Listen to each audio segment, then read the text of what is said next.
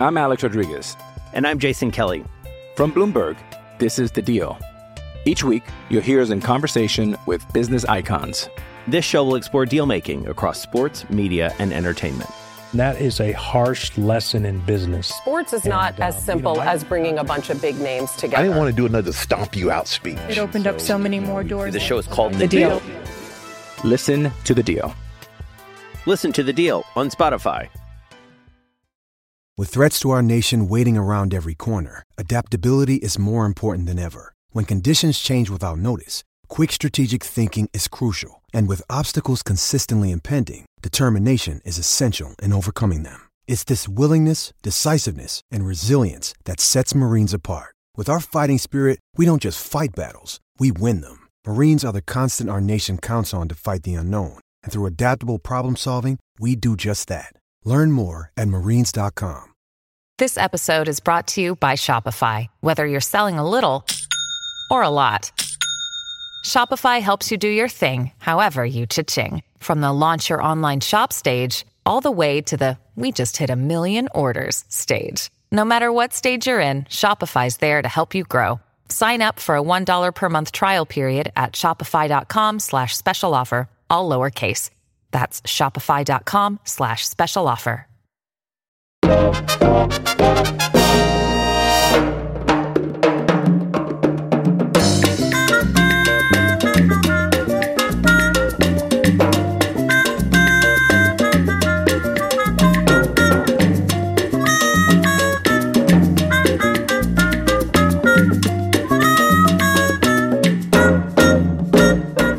New episode of Fish Bites. As usual with me, Eli Sussman, covering the Miami Marlins in a way that only the Fish Stripes community can.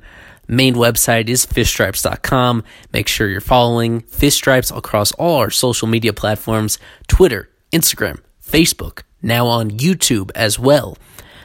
Recording a little bit early for this week's episode, and it's going to be a briefer episode than usual because the focus will be primarily on FanFest that took place this past Saturday at Marlins Park. Before we get into that, a reminder about Fish Stripes Night that's coming up towards the end of the month, Thursday, February 27th, in Jupiter, Roger Dean Chevrolet Stadium, the game between the Marlins and the Mets. We want to see you there.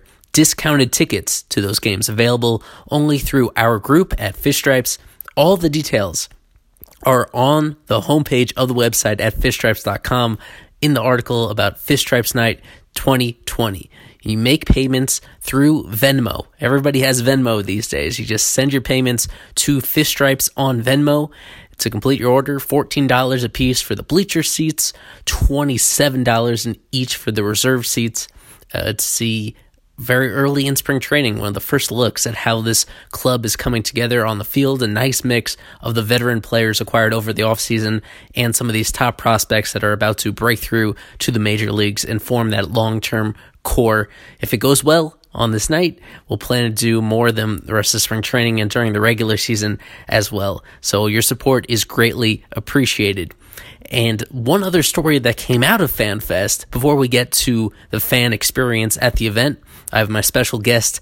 Our FanFest correspondent this year was Anthony Garcia, and it's a great conversation coming up. While the FanFest activities were in full swing, there was an interesting report that came out from Joe Frisaro, the longtime MLB.com beat writer, essentially confirming that Jose Urena, heading into the 2020 season, is preparing as a starting pitcher. Of course, he is the two-time defending opening day starter for the Marlins, struggling in those two outings, but generally being more or less your decent number 3, number 4 starter in a typical rotation, coming off a pretty poor year. And he finished the year in the bullpen, struggling in that role as well, which led to some ambiguity about what his fit would be on the team moving forward. And there seemed to be a pretty high probability that he'd be traded even before we reached FanFest and got to this point. He drew some interest at the winter meetings, other teams that are looking for some back-end rotation help. To this point, that hasn't happened yet. And as things currently stand, he's going to be heading into spring training as a rotation candidate. And just from the tone of Frisaro's report, he would have the inside track at one of those opening day rotation spots if he is not traded before then. And that's a big if. Just spending a few minutes on that because, in my opinion, you have 3 spots that are pretty well locked in to the rotation, being Sandy Alcantara, Caleb Smith, Pablo Lopez, and there's some interesting competition in the number 4 and number 5 spot. There's going to be a lot of competition in spring training period at various position battles, but the back end of that rotation, number 4 and number 5, there's some interesting possibilities, and now that we have it confirmed that Ureña would be one of those possibilities if he stays there, the players that seemingly had the inside track, if we assume Ureña is out of the picture, would be Jordan Yamamoto and Eliezer Hernandez. Also with Robert Duggar, who pitched mixed results at the end of the regular season in his first major league action. He would be in the picture as well, coming off an offseason where he added pretty noticeable fastball velocity. That was maybe one of his vulnerabilities at the end of last year, is that he couldn't blow the ball by people, and he put on some muscle this offseason that could hopefully raise the ceiling of his ability. Let's do a blind comparison between 2 pitchers. We'll call the first one Player A. Listen carefully as I read off his stats. A 4.58 ERA, a 1.17 whip, base runners per innings pitched, 78 strikeouts in 74 2/3 innings pitched, so more than a strikeout per inning. The second player, Player B, a 4.70 ERA, extremely similar to Player A in ERA, but way more base runners allowed, a 1.45 whip, only 51 strikeouts in the exact same 74 2/3 innings pitched. That's a comparison between Eliezer Hernandez and Jose Ureña, and it's a comparison looking at their splits as starting pitchers. Both of them saw some action in the pen. Hernandez during the on and off during the middle of the year. Ureña specifically in September was converted to a reliever. If you just focus on what they did as starters, bottom line results and the sample size from the 2019 season, exactly the same. But the peripherals favor Eliezer Hernandez a little bit. Fewer base runners, more swing and miss, also with a lot more home runs allowed. That should be noted as well. Dramatically different styles. Ureña has always had that above-average fastball velo, but hasn't missed bats the way we hope. And Hernandez had a handful of outings last year where he looked extremely legit in a starting role, but mixed results, inconsistency, and the bottom line results almost identical to Ureña in that same starting role. So my assumption for most of this offseason has been that Ureña is going to be traded. That still seems to be a significant possibility. He's locked in to make $3.75 million if carried through the season. Also, because he was an arbitration-eligible player, that contract is not fully guaranteed. They could pull what I would refer to as a Dan Straley. Exactly what happened to Straley last year, where on the verge of the season, just as it looked like he would have some role on the roster, the Marlins surprised almost everybody in just releasing him abruptly, and he went on to have a nightmare of a season and now is pitching in Korea. With someone like Ureña, even though the financials are similar, there's still more upside, more hope, I would say, with him than with Dan Straley. So he's going to have some positive trade value if the Marlins don't find a place for him in the rotation. It should be mentioned that there are other alternatives. So we covered very briefly 4 guys here, being Hernandez, Ureña, Yamamoto, and Robert Duggar. They do have some great pitching prospects on the verge of breaking through to the major leagues. Someone that I'm very high on this season, Nick Neidert, and the one that I'm even more optimistic about long-term, Sixto Sanchez. In my opinion, you could put either of them in the rotation on opening day and not really worry about them at all. Both of them extremely refined pitchers. Sixto with the nastier raw stuff overall. And both of them have some question marks about what their innings workload would be like for 2020. So that's one thing holding them back, because Neidert missed a lot of time last year with a knee injury. Sixto pitched close to a full year in the minor leagues, but he had his an innings limit come up there at the end of the year that limited his workload. He was really efficient with his pitches, which also prevented him from building up that workload that you need when transitioning from the minor league season to the major league season. So there's legitimate reasons to hold them down. The chief motive why they wouldn't be on the opening day roster, though, is related to service time. Recently, just within the past week, Kris Bryant, the star third baseman of the Cubs, he lost his grievance against Major League Baseball when he was very blatantly held down for service time reasons instead of performance, when he was one of the top prospects in all of baseball. And that has unfortunately set a precedent that you're going to see across a lot of baseball teams, in that there's really no way to prove service time manipulation. If it couldn't be proven in the case of Kris Bryant, it's not going to be proven in any other case as well, which means these teams, particularly the small and mid-market teams that aren't contending right away, they have so much incentive to hold these guys down early in the year and add an extra year of service time at the tail end in order to extend that competitive and efficient window, that these teams are going to do that with very few exceptions. That's how I see the Marlins handling this, sending both Neidert and Sixto to AAA. But it'd be a nice surprise if one of them really proves himself in spring, and unfortunately, if some other injuries pop up that force the Marlins to dig deeper into their depth chart, that those guys could be getting an opportunity. It's a really fun position to look at long-term with their starting pitching depth. They're in a good spot. So the question is going to be whether Ureña is part of this team or not come opening day. He is the longest tenured player in the organization, and it's not even close. The player who is next closest to him was Jarlin Garcia, who we spoke about last time, and as we record this, he is still in DFA limbo. We're anticipating a trade almost at any moment. But Ureña has been in the Marlins organization since 2008. Despite the struggles last year, the struggles at the end of the year and some of the inconsistencies both in his pitching and in his conduct, it's been somewhat of a roller coaster. I still think we're going to miss him. That's one thing that Marlins fans should never take for granted, is having a player on their team for a long time, because that's been very rare throughout the history of the franchise. So much turnover when players perform well, or even if they just reach the end of their contract.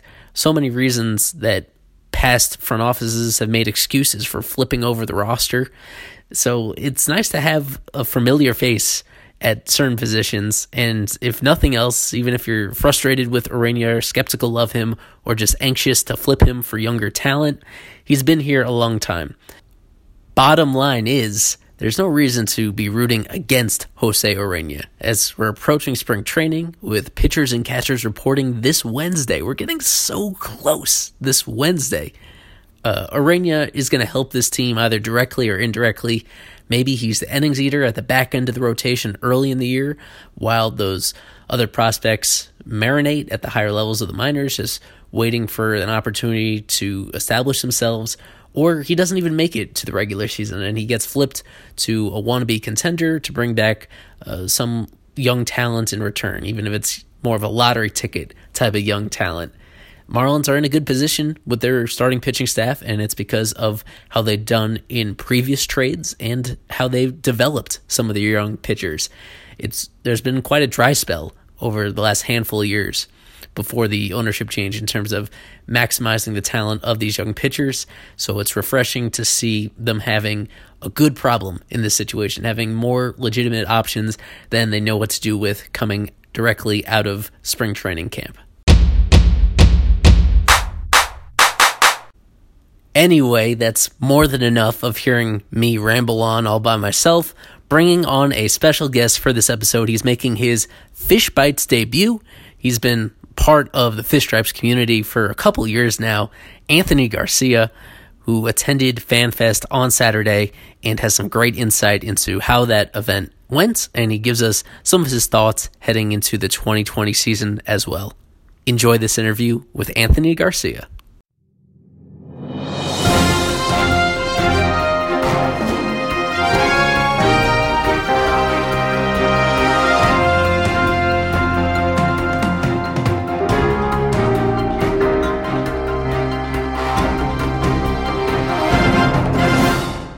making his Fish Bites debut, one of the biggest Marlins fans I know, who this year served as our FanFest special correspondent, Anthony Garcia. Welcome to the pod, man. Thanks for having me. Happy to be here. Well, as a lot of people know, I wasn't at FanFest myself. You were there. 17,000 of your closest friends were there. The biggest attendance that they've had under the new ownership, and probably the biggest one they've had since they've moved the format into a single day thing. But for the people listening to this who might not have been there because of logistical reasons or the conflicts they had, I wanted you to just set the scene for us. Who did you bring with you? And where do you live, like, relative to Marlins Park? Like, what was the trip that you had to make to get there? I'm lucky that I live about, I'd say, 15 minutes from the park. Today was awesome. I took my wife and my youngest daughter, my 4-month-old daughter, Zoe. My Twitter famous daughter, Stella, didn't make the trip because she's dealing with a little bit of a cold. So we kept her at home. But it was a great time. It was a beautiful day, and couldn't have gone better. And you were there from the very beginning, I think. The main event started at like 3 p.m. is when they opened it up to everybody else. But they had that Marlins members event beforehand with the State of the Marlins address from Derek Jeter himself.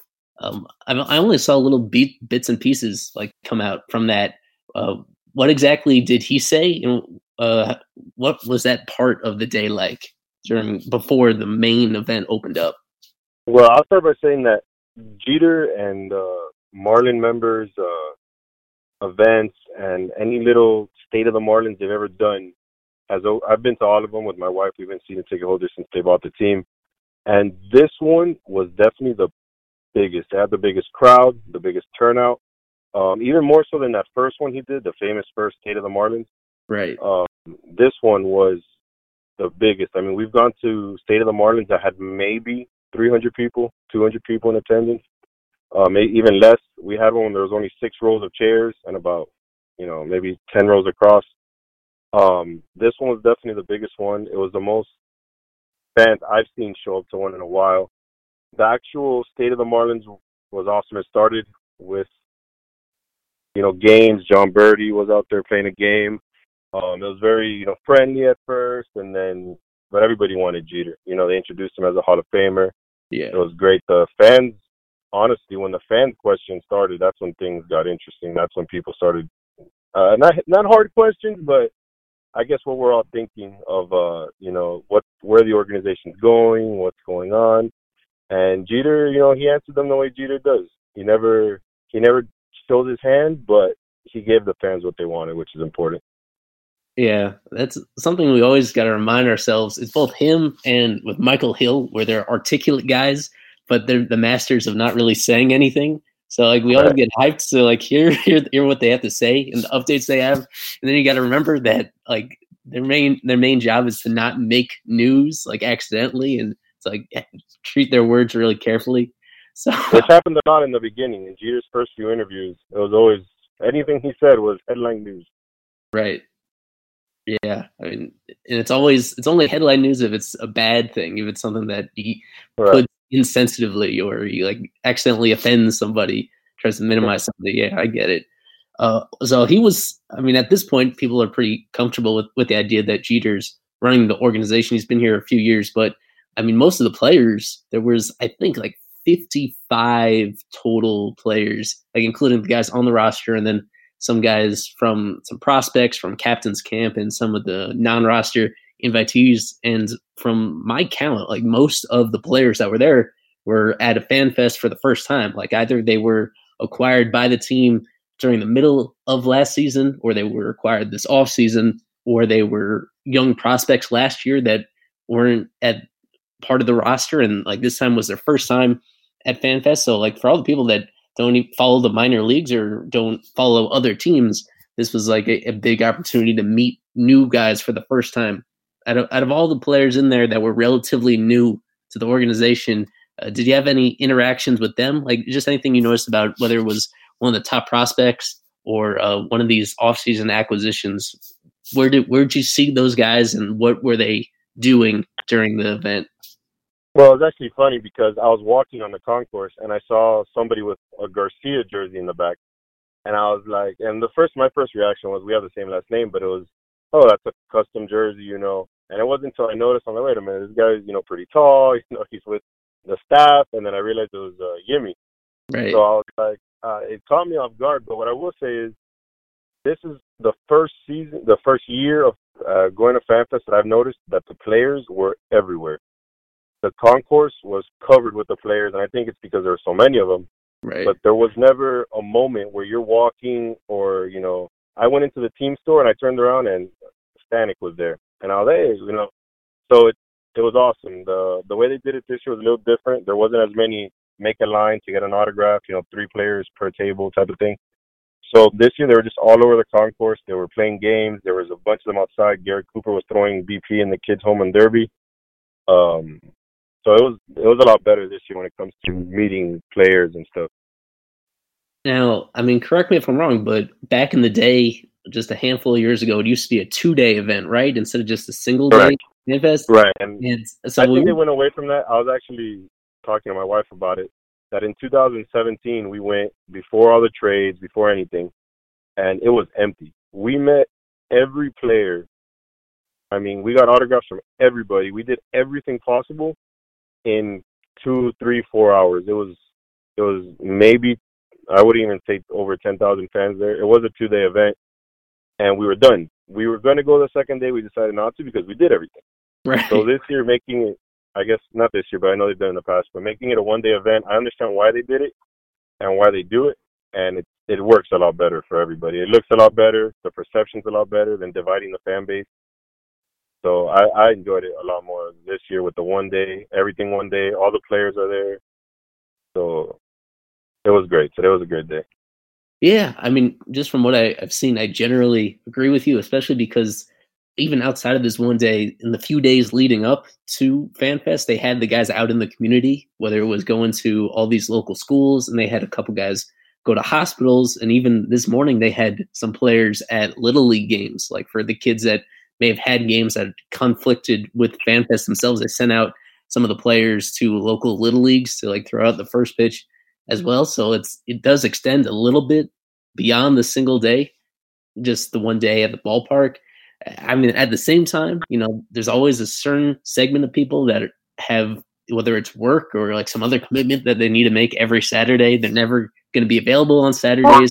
They're like pushing to have something on Sunday in order for them to get there. But yeah, I keep going back and forth on it too, especially because it's that trade-off, right? Because between having this amazing atmosphere where it's fully packed and there's always little issues that come when you have something that's really filled up, but that's a good problem to have. And then the other side of it, yeah, as you were just saying, where it's laid out as a 2-day event, but people maybe disproportionately go to 1 day or the other, or just because it's spread out, the atmosphere is like totally gone because it's stretched too much. Yeah, it's a difficult. Right, and like I was saying, I went in 2017, and my wife was able to take a picture with Christian Yelich with no line.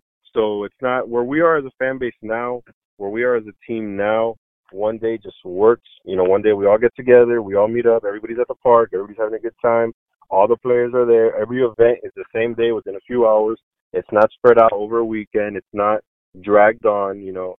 Personally, I wouldn't, if let's say there was tomorrow, I wouldn't be able to go because, you know, with the kids, with, you know, getting them there again would be a lot. So I understand where we're at now, 1 day is perfect. In the future, when we're selling out games and we're making playoff runs, I could see them definitely doing it 2 days.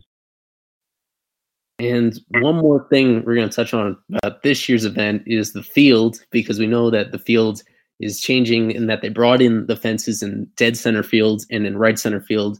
And even more noticeably, they're changing the whole playing surface. They ripped out the natural grass because it was kind of growing inconsistently and because it was expensive to maintain. And they're installing the turf. So I imagine you got a look at the field itself. From what I've seen, like the discoloration of the turf is kind of scary. I know it's not done yet. Is that what you saw? That it's just a weird color and it's still a work in progress, and they have to still I saw a lot of fan sites and stuff commenting on Instagram saying, "Oh, this is the field. It's done. Right. Look at the color." But it's not the case at all. Right behind home plate, I didn't get a picture of it, but behind home plate they had an actual patch of turf, the color that it's going to be. It's green. It looks like regular grass. Right. They actually let some fans touch it. It's not going to be that dark gray or blue color. That looks like more like a base. I could see on pictures how people could get confused by looking at it because it does kind of look semi, finished, but on pictures, but in person you could tell. That's the base. Behind home plate, they have the actual grass color. So it's not going to look like that. As for the outfield, I don't know if people are expecting the fences to look drastically different. It may be, I believe it's like 4 to 5 feet, the difference in center field. I'm not sure on that one, but they definitely moved it in, and the field just looks tighter. Everything looks more compact. I think center fielders are going to have a much better time out there. Usually anything over their head or anything gets past them, it's rolling forever. So I think the field definitely looks good. Jeter touched on it, that they were having a hard time having a consistent grass every game. Every game it seemed like there's dry patches here, dry patches there, or if there was a rough patch here, they fix it one day and then a week later it's somewhere else. So they were struggling with it, and I guess they just decided, it's better just to be consistent. I think the outfielders are going to actually enjoy it a lot more than any surprise bumps. Yeah, that's a good point. And maybe they're waiting until after the Monster Jam happens, because every year they host a big monster truck thing like late in February, and I think that's the case again this year. So maybe just... Yeah, I was talking about that too. I think it's like the third fan fest in a row. The field is completely destroyed. I think 3 years ago we had that race inside the stadium. I don't know, or maybe that was last year. Every year it seems like the field is never ready for fan fest. So. Yeah, and that's part of the perception. Like, it seemed that everybody that went had a good time, but because when you're spreading those images to people that aren't there, part of that perception is like, this is supposed to be your first opportunity to see the field, and it would help, I would think, if it looked exactly the way, if it looked 100% ready. But yeah, I mean, they put in, there are good excuses, I guess, especially the last 2 years, because last year it was about repainting everything and adding those new social sections and removing. Right. And they had the tops off of that. And they were removing Homer last year and tearing it down and building up the new section. And then this year, yeah, so they've had good excuses each of the last 2 years. I just think it would help it'd be even better, I think, if they had it already 100% in time. And I guess that's what we can assume for next year. I guess by next year, there's no other changes we'd expect to the whole structure of the stadium.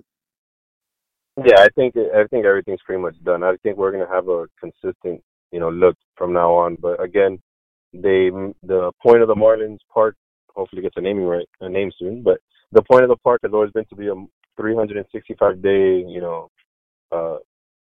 location, concerts, everything. So you never know. Yeah.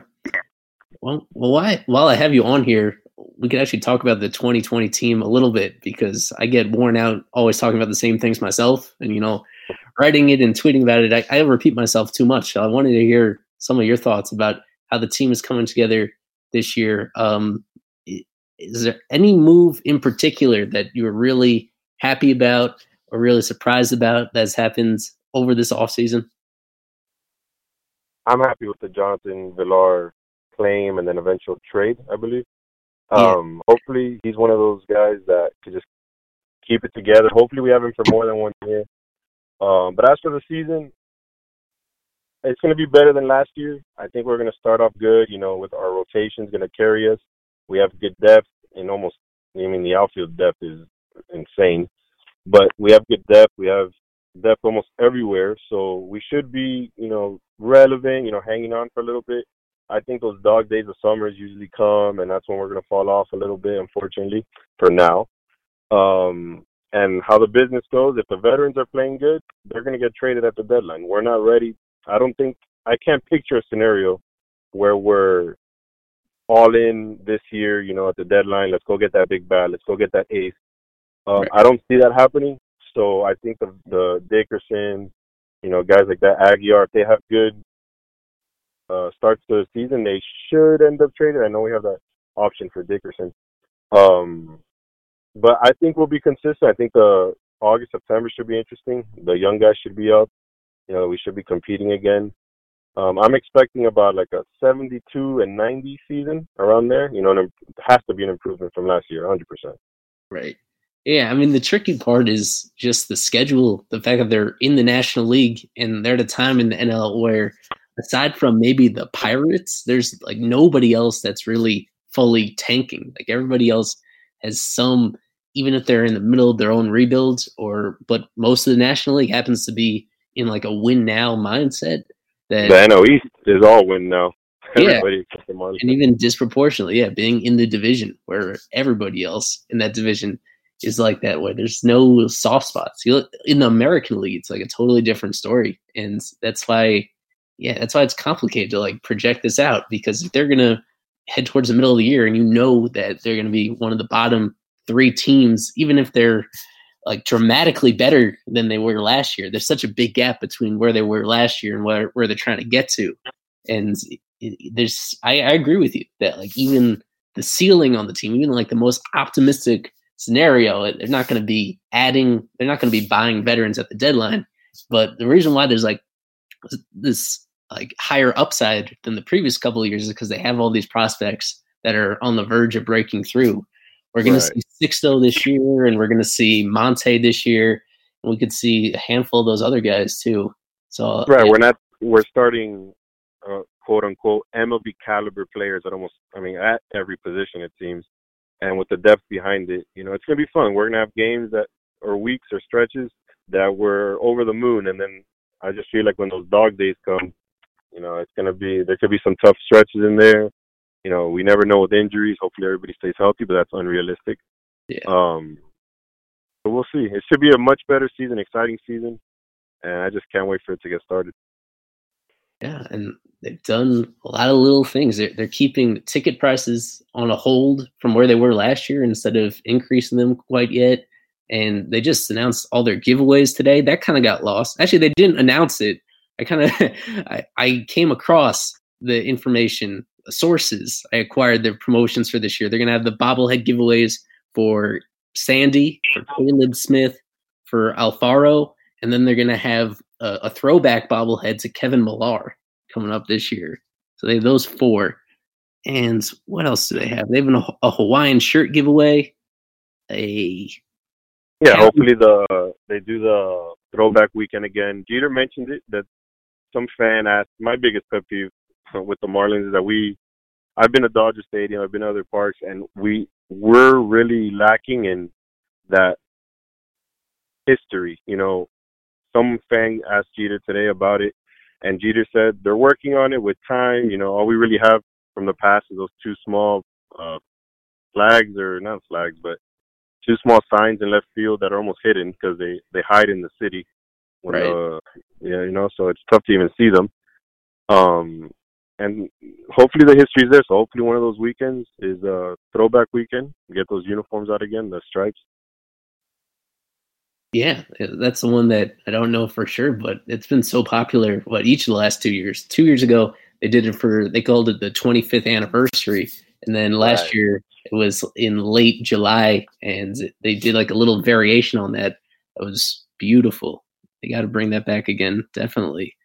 And Jeter commented on it. He said something along the lines of, look, we love doing it, but fans got to come to it. Everybody loves history, but you guys got to come to those weekends.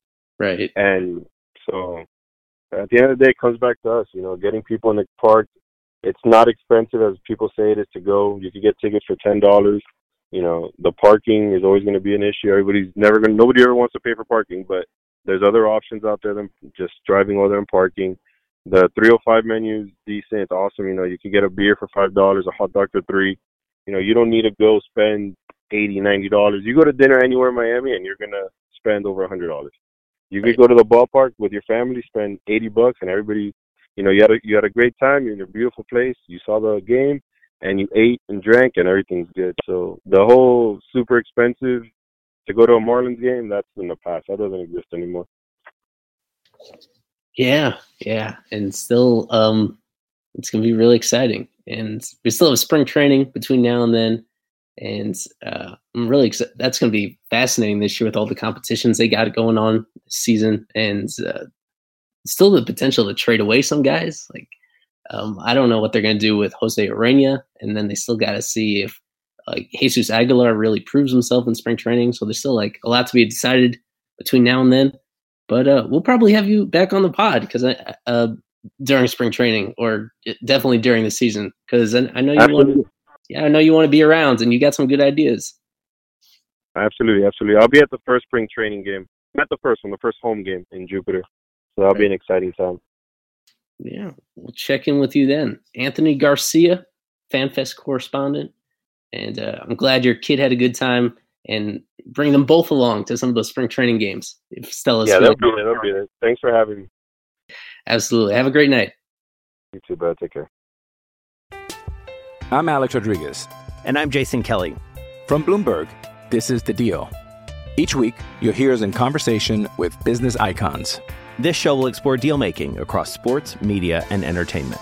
That is a harsh lesson in business. Sports is not as simple as bringing a bunch of big names together. I didn't want to do another stomp you out speech. It opened up so many more doors. The show is called The Deal. Listen to The Deal. Listen to The Deal on Spotify.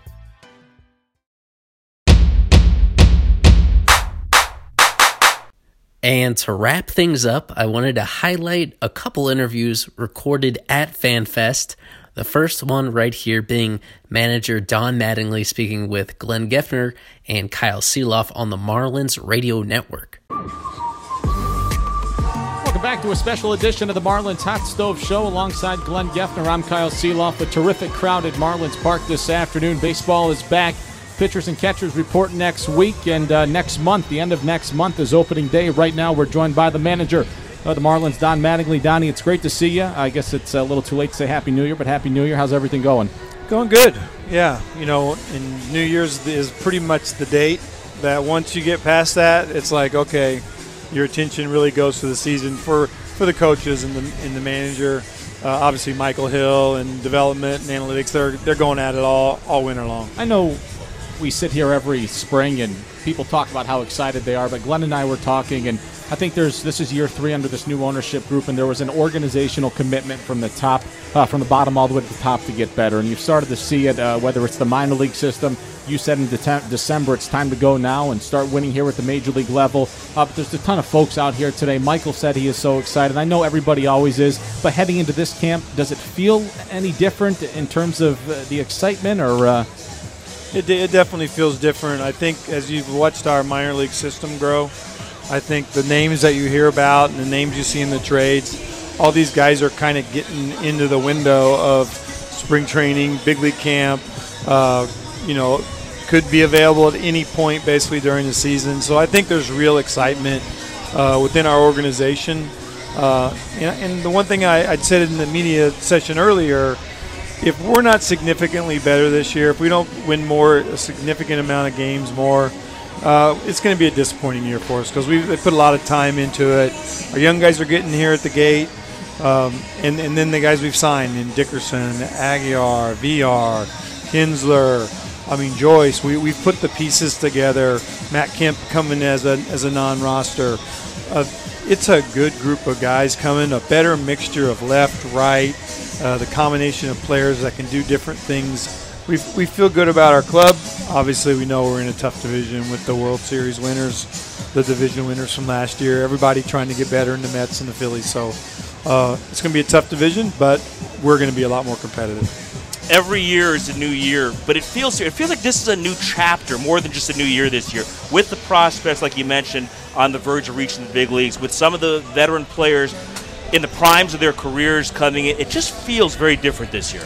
It really does, and it kind of feels like, I'm optimistic all the time. In the last couple of years, I've been very optimistic about what I thought we could do, and you're hoping for the very best. And realistically, down deep, it's going to have to be perfect. I think we get to the point this year where you're feeling like, that price we've paid is kind of, coming due. You feel like you're getting towards the top of the hill where this thing's got a chance to start doing some downhill running instead of feeling like we're climbing this mountain all the time. And so I really think it is that year. It's time for us to do our part on the field. The organization's really been hustling, about getting out in the community, doing the right thing, building the minor league system. At some point, we've got to do it here. We got to put the wins on the board here for our fans in Miami, and then we've got to do it every year and be sustainable where our fans start to trust what's going on here. There were two areas that really stood out on the field last year. The bullpen struggled, and you had a tough time scoring runs. Let's start with the offense. It seems like it'd be a lot easier if you're writing out a lineup card every night this year. Yeah, it's going to be different for sure. I think we see a lot more left-right mix. So we have, with Dickerson and Joyce, Isan hopefully, growing up, Aguilar in the lineup. You can do a lot of things with Coop. You can do a lot of things with Andy. You got Birdie, who gives you some balance. You got Joyce now, Matt Kemp, Harold Ramirez. We don't know how that whole thing shakes out, but it just feels more solid in our bullpen. I really was really glad to see us sign Kinsler. I think it gives us a guy. We haven't anointed anyone to be the backing guy, but he really makes the most sense to put our other guys in the best shape. Yimi Garcia coming from L.A. I had him in L.A. as a kid. This guy had a really good year last year, and we were so excited that we had a shot at him. And so that's an exciting one for us. Your starting rotation, I know throughout the course of times last year, Sandy was an all-star. A lot of up and down in terms of guys going through waves. I know everybody's different, but when you look at your starting rotation, you're going to have a lot of options, too, in terms of guys that may come up. That starting five might look a lot different come September. But what's most important to you when you look at that starting rotation? Is it stability? It's going to be, and I think that's what we were early last year. We were pretty good. I think we had the same five starters longer than anybody in baseball. Then all of a sudden we lose three guys in a matter of probably 2-3 weeks. And that really put us behind the eight ball, I thought. Sandy was incredible last year. At the end of the year, I felt like he made some huge strides. Obviously Sandy's sitting there. You look at Caleb Smith, who had a solid first half, got banged up with a little hip thing and never seemed to really get back on track.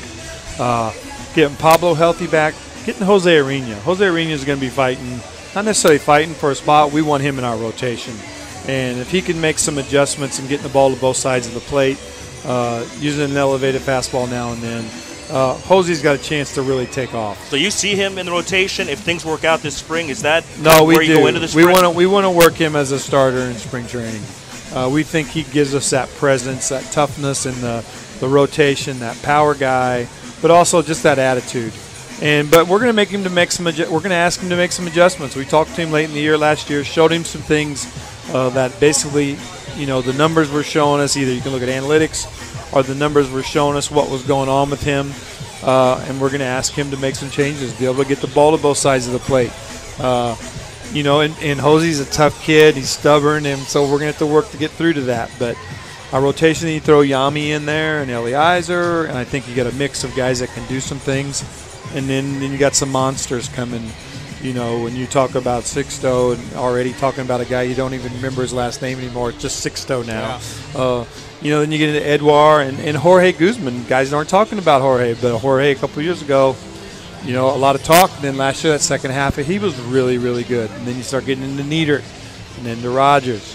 And I forgot the other kid. Braxton Garrett. That's the one. And so these boys are coming. And Jordan Holloway is a guy that, nobody really talks about Jordan. This kid is a monster. And this is a 6'6", big arm, big athlete.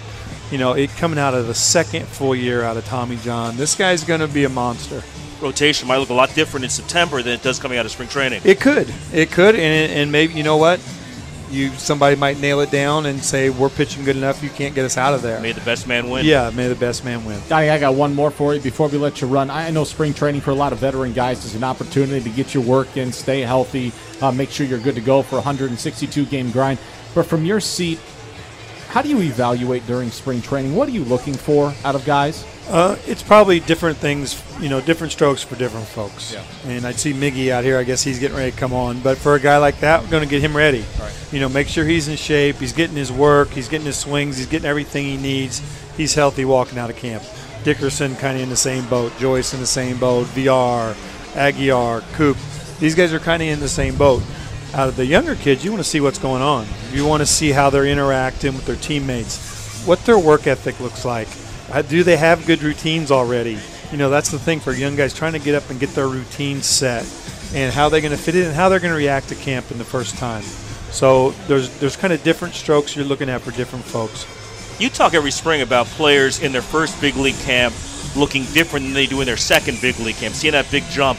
Are there a couple of guys in particular you're going to see for the second time this spring who you anticipate seeing make a big leap from last year? Well, I'll talk about the guy last year that made a huge leap, and then we're hoping this year he does the same thing during the season.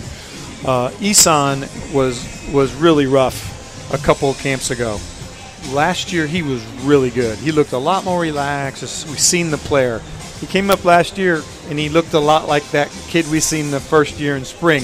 I'm hoping the season looks a lot more like his second, try at spring training. So that's one.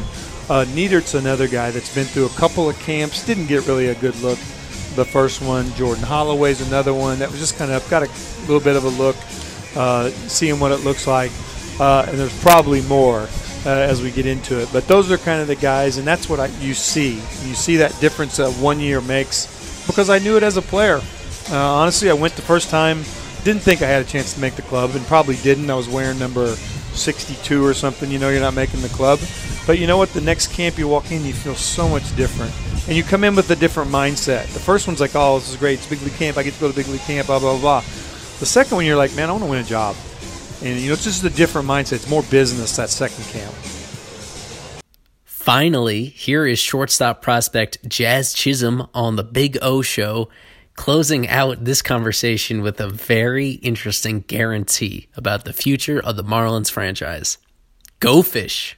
I'm good, man. I'm happy to be here. All right, Matt. Well, we're happy to have you here. So how you feeling about this upcoming season? Oh, I feel amazing, man. I haven't felt better in my life. Do you feel more pressure when you get traded to this city compared to where you were, only because our large Bahamian community, and you got an opportunity to represent like nobody else? I wouldn't say I feel more pressure. I feel like I feel more like at home. Okay. I feel more at home when I come to Miami. This is my type of culture. This is my type of vibe. So every time I'm at home and I think of home, I think of Miami. So when I got traded here, it wasn't more of a pressure. It was more of a happiness to me to be here. So let me ask you something. If I'm correct, I think I did this. Okay, yes, exactly. You got to explain this to me. You come out of the Bahamas, and they put your ass in Wichita, Kansas. Now, that's shell shock above shell shock above shell shock. So tell me, what was the culture shock first for you going from Bahamas to Wichita? The snow was the culture shock for me. But my parents didn't want me to stay close to home. They always wanted me to be far away from home. I was supposed to come to American Heritage, actually, high school. And I ended up going to Wichita, Kansas to a prep school and playing baseball and basketball and football up there. And, I mean, it was weird for me, too, to go to Wichita, Kansas. Yeah. I saw that and I go, wait a minute.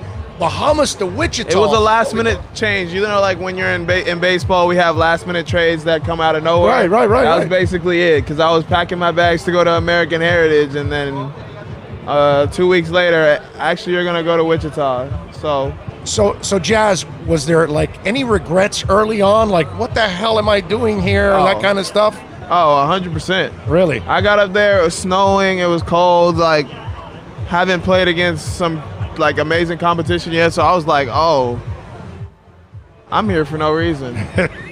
And then we started playing in national events, and then I was like, oh, never mind. Okay. This is really going to teach me how to be strong with everything I do. It was playing in cold weather, which you're going to have to do when you're playing in October, November. Well, the Shockers go to the College World Series all the time, right? Hasn't Wichita even won the college? They did. Yeah. So they have. Actually, their basketball team has come on the scene as well. But that's fine. In winter, you're stuck in a damn gym, so that's all right. True. It's all right. So how the hell? Do they have indoor baseball facilities over there, or what's the deal? I mean, the Shockers do. They do, huh? Yeah, they do. We did, as a high school, we did have an indoor facility that we worked out at. So, I mean, we had good travels, good indoor facilities. Like, we would drive from Wichita, Kansas to Tennessee to play in the national tournament every year. I mean, we were a really good school. I wouldn't down my school at all. We came third in the national championships. So, I mean, I was pretty fine with it, like going there and playing and competing against guys that have been in the big leagues now before. Like, I'm just happy. Let's think about this. Look how dedicated they are that they'll go to the Bahamas to find talent. Right. So you think about that. That's how studly that area is about baseball, how they feel about the sport. That's right. That's also the way you really got to look at it, because. So the funny part about me going to Kansas, that he saw me play in the Little League World Series that year in 2010, and in 2010 I was 12, and he was like, "I was gonna say U13s, right? Yeah, I was 12. Wow. Yeah, and then he came and he told me, he was like, "Yeah, you're going to go to American Heritage, go to school." And then 2 weeks later, going to Kansas, I was like, where is Kansas? Did you know anything about American Heritage already? Because it's a kick-ass school. So Albert Cartwright was one of the guys. He played for the Phillies. Yeah. And Anton Richardson, and my stepdad, my coach that coached me all the way up, Jerron Sands, he played at American Heritage as well. So, like, all of the guys that were really good in the Bahamas that were, like, could have made it professional went to American Heritage. So that's where I was like, all right, I'm going to be another professional athlete from the Bahamas that goes to American Heritage. That was my looking at it. Yeah, that's awesome, man. Jazz Chisholm, by the way, joining us here on the show. So what do you want to accomplish this year with the team, personally? With the team, I just want to come up and help the team win. That's all I want to do. I want to win. I'm a big competitor. All I think about is winning. If I could come up and just make a play, defensive play, and get no hits and help us to win, that's how I would want to play. What does it say to you that they traded for you? And they gave up a pretty good player in Zach, who's a pretty good pitcher overall. They felt they had the pitching depth, but they needed that bat. And they want you to be that bat. What's that say to you that they traded for you? It's saying to me that they actually wanted me here. And I feel really grateful that they want me here and want me to be a part of this group that's coming up, because it's a really group coming up right now, and I can see it, and I'm watching it. Now that I'm here, I really can see it coming. And I'm telling you, Marlins are going to win a championship in 2 or 3 years.